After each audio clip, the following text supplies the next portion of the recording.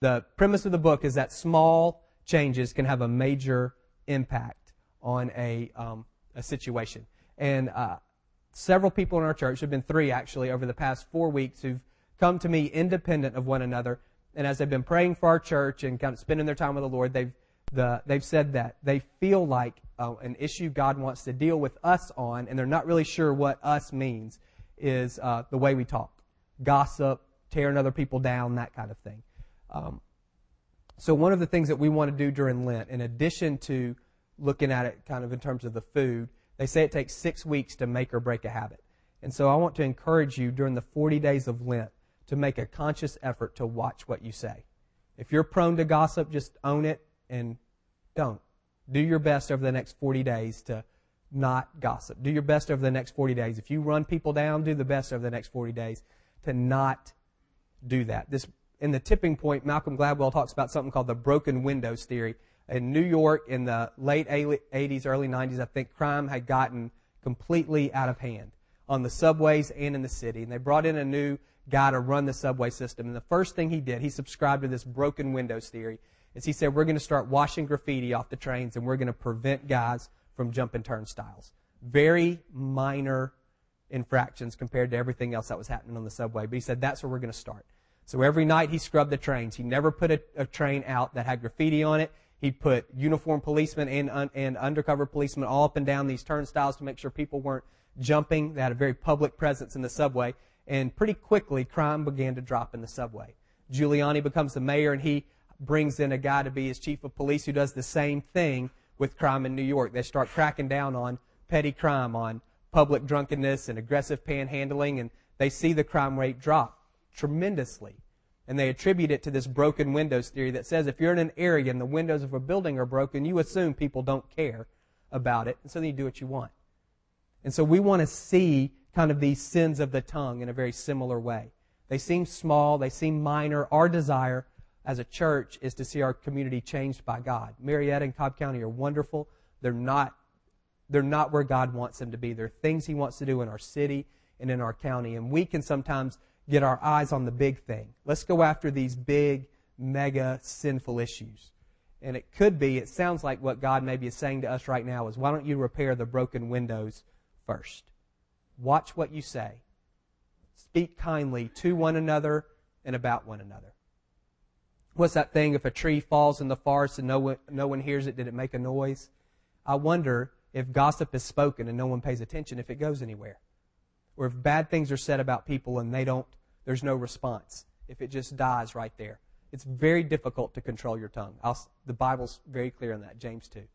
But it's easier to me to control your ears. So it could be for you. Don't be self-righteous. But if you're in a conversation with someone and it starts going in a bad direction, just pull out. Redirect it, pull out. Let's just see what happens over the next 6 weeks if we collectively make a point to say, we're going to, as much as we can, we're going to do our best to speak kindly to and about other folks, and we're not going to engage in conversations where we're dragging other people down or talking about them. Good? All right. One more. I mentioned last week this Connect conference. We're connected with 2 other churches, Riverstone and Vintage 242, in the first weekend in March. We're all coming together. It's basically kind of like a family reunion.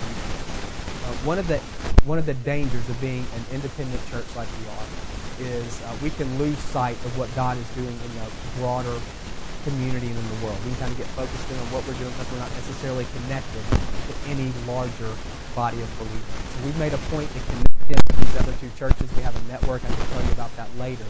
And this first weekend in March, we're making a point to come together as an extended church family for worship, for prayer. We're going to hear the same messages. We're going to talk about the same values. It's going to be really good. And the springboard for that is in April.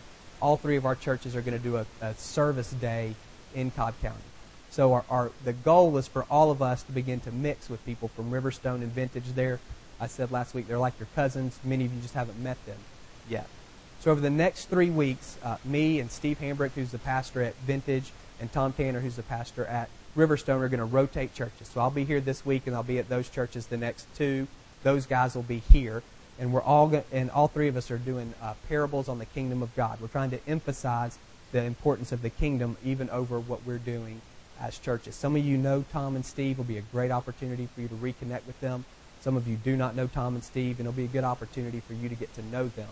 All that's leading up to this conference on March 4th, 5th, 6th, and 7th. The 4th, we're going to have a night of prayer here. And then the 5th, that's a Friday night, we'll have a service at Riverstone. Tom, Steve, and I will be speaking, and all of our respective worship teams will be leading worship. We'll have something Saturday morning. Saturday afternoon, we're going to have a block party. We'll have stuff for the kids, or renting an ice cream truck, all that kind of jazz. We'll have a service Saturday night. And then Sunday morning, March 7th, we're going to have one service at Mount Perrin Christian School at 10 o'clock. It'll be really good. Might be a little bit of a pain, but it'll be worth it. It'll be good for all of us to get together and to worship corporately. So my challenge to you, in addition to being there Sunday morning at 10, is to come to one other thing. Just pick one. Thursday night, Friday night, sometime Saturday. Pick one. You're not a conference guy. That's fine. I'm not a conference guy either. This isn't a conference. It's more of a reunion, and we need to mix with these other guys. So my encouragement to you, my challenge to you, is to pick one at least and come to it.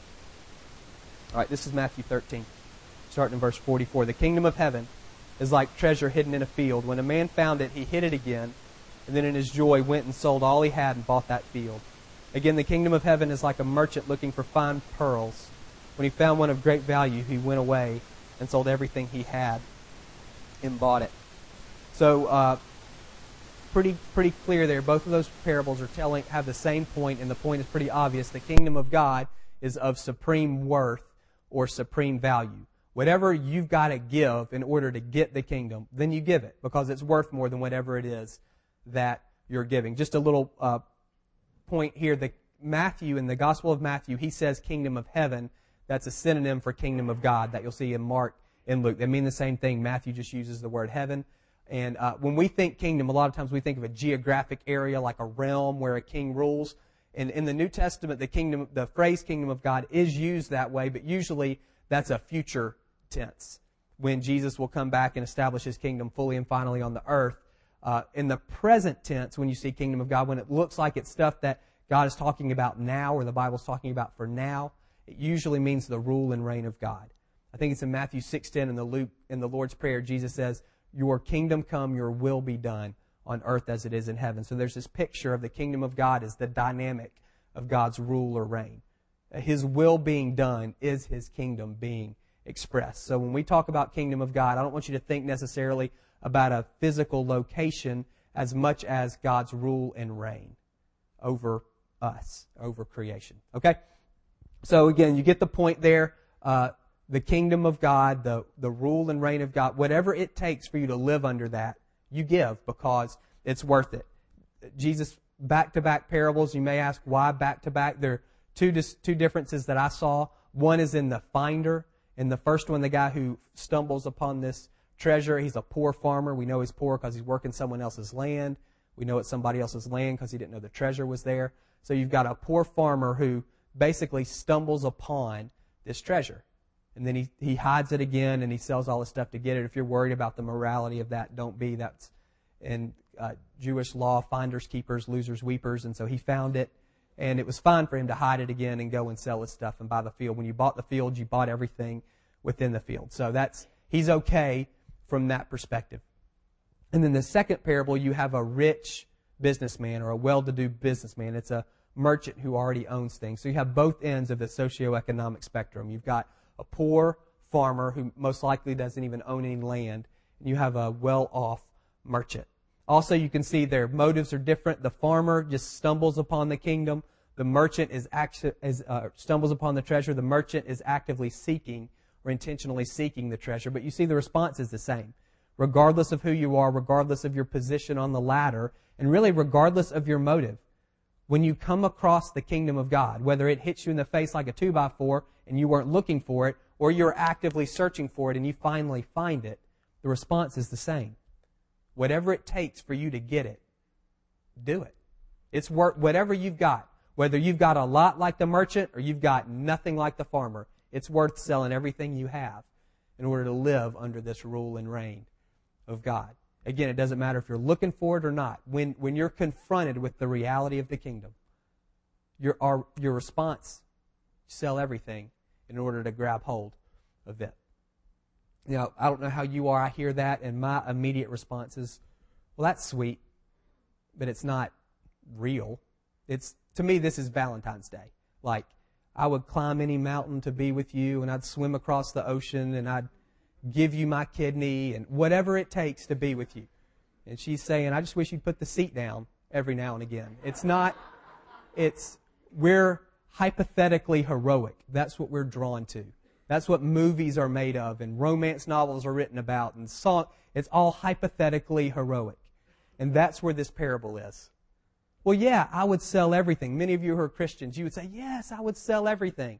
You hadn't sold a thing, and neither have I. Of course I would sell everything, because I'm never going to have to sell anything. Sign me up. It's hypothetically heroic. And that pushes against being tangibly real, mundane, which is where we live. We all say, those of us who are Christians, most of us would say, absolutely, I would sell everything to follow Jesus. Knowing good and well we're never going to have to sell anything to follow Him. Maybe we have to give a little bit to the church now and then. But that's it. It doesn't connect with where we live. Y'all heard that old story about the two farmers who were good friends during the Depression, and the guy comes up to his friend and says, man, if you had 2 pickup trucks, would you give me one? And the guy says, man, you know we're good as friends as we are. If I had 2 trucks, I'd give you one. What about tractors? You had 2 tractors, you'd give me one? Yeah, man. As good of friends as we are, if I had 2 tractors, I'd give you one. What about a hog? If you had 2 hogs, would you give me one? This guy says, man, you know I got 2 hogs. Tangibly real. That took a while. It's 12 o'clock. Tangibly real, hypothetically heroic. Yeah, I'd give you anything, as long as you don't ask for anything I actually have. And then it becomes real, and we push away. So where are we with this parable? Flip over to Matthew 19. Starting in verse 13. The little children were brought to Jesus for Him to place His hands on them and pray for them. But the disciples rebuked those who brought them. Jesus said, let the children come to me and don't hinder them, for the kingdom of heaven belongs to such as these. When He placed His hands on them, He went on from there. Now a man came up to Jesus and said, Teacher, what good thing must I do to get eternal life? Why do you ask me about what is good? There's only one who is good. If you want to enter life, obey the commandments. Which ones? Don't murder, don't commit adultery, don't steal, don't give false testimony, honor your father and mother, and love your neighbor as yourself. All these I've kept. What do I still lack? Jesus answered, if you want to be perfect, that is, if you want to be complete, if you want to finish this, go sell your possessions and give to the poor, and you'll have treasure in heaven. Then come follow me. When the young man heard this, he went away sad because he had great wealth. Then Jesus said to His disciples, I tell you the truth, it's hard for a rich man to enter the kingdom of heaven. Again, I tell you, it's easier for a camel to go through the eye of a needle than for a rich man to enter the kingdom of God. When the disciples heard this, they were greatly astonished and asked, who then can be saved? Jesus looked at them and said, with man this is impossible, but with God all things are possible. Peter said, we've left everything to follow you. What will there be for us? Jesus said, I tell you the truth. At the renewal of all things, when the Son of Man sits on His glorious throne, you who have followed me will also sit on 12 thrones, judging the 12 tribes of Israel. And everyone who has left houses or brothers or sisters or father or mother or children or fields for my sake will receive 100 times as much and will inherit eternal life.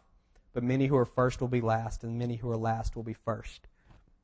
So you've got this contrast between these little kids. Luke actually calls them babies. So these are kids 0, 1, 2, 3, 4 years old who are coming to Jesus, and He says they're entering the kingdom of heaven. Now, on the other hand, you have this man, we know from Luke, he's a ruler, a rich young ruler. And a few things about him. One, he's sincere. There's nothing textually to make us question his sincerity. He wants to know what it takes to inherit eternal life. Pause. Through this story, you'll see eternal life, kingdom of heaven, kingdom of God, following Jesus, salvation, all used interchangeably. They're all talking about the same thing. Those are all different ways of the same concept, living in a right relationship with God under His rule and reign. Salvation, following Jesus, kingdom of heaven, kingdom of God, eternal life. All mean the same thing. So you've got this guy, and he's sincere. Well, if you go and you read around this story, there are times where Jesus is tested, and He knows it, and He comes at people much stronger than He comes at this guy. So every indication is this guy is sincere in his quest for eternal life. He goes to the right source. He goes to Jesus. So apparently he knows enough about Jesus to know this guy knows what he's talking about when it comes to God. When it comes to the things of the kingdom, when it comes to these issues of eternal life, this guy knows. So you've got a guy who's sincere, you've got a guy who's a truth seeker, and he's a good man. He kept all the commandments. Again, Jesus doesn't dispute that this guy did that. He doesn't argue with him. He doesn't say, but remember that time? Yes, you kept all of the commandments. So you've got a sincere, truth-seeking, devout, righteous man who leaves dejected. And you've got kids, snot-nosed, whiny, can't do anything for themselves kids who get in. Like, how does that work? This is the guy you want on your team. And he walks away sad. These are the guys you put next door. And they're the ones that get in. Matthew 18. At that time the disciples came to Jesus and said, "Who is the greatest in the kingdom of heaven?" He called a little child and had him stand among them, and he said, "I tell you the truth, unless you change and become like little children, you will never enter the kingdom of heaven." This is the key verse. "Therefore, whoever humbles himself like this little child is the greatest in the kingdom of heaven." That is the key quality Jesus is looking for. Humility. Humility can mean feeling inferior. That's not what it means here. It can mean feeling unworthy. That's not what it means here. It can mean dependence. That's exactly what it means here. Again, these are babies. If you've ever been around a baby can't do anything for him or herself. We have a 7-month-old. We leave him alone for 3 days and he's dead. Literally dead. He can't even sit up on his own.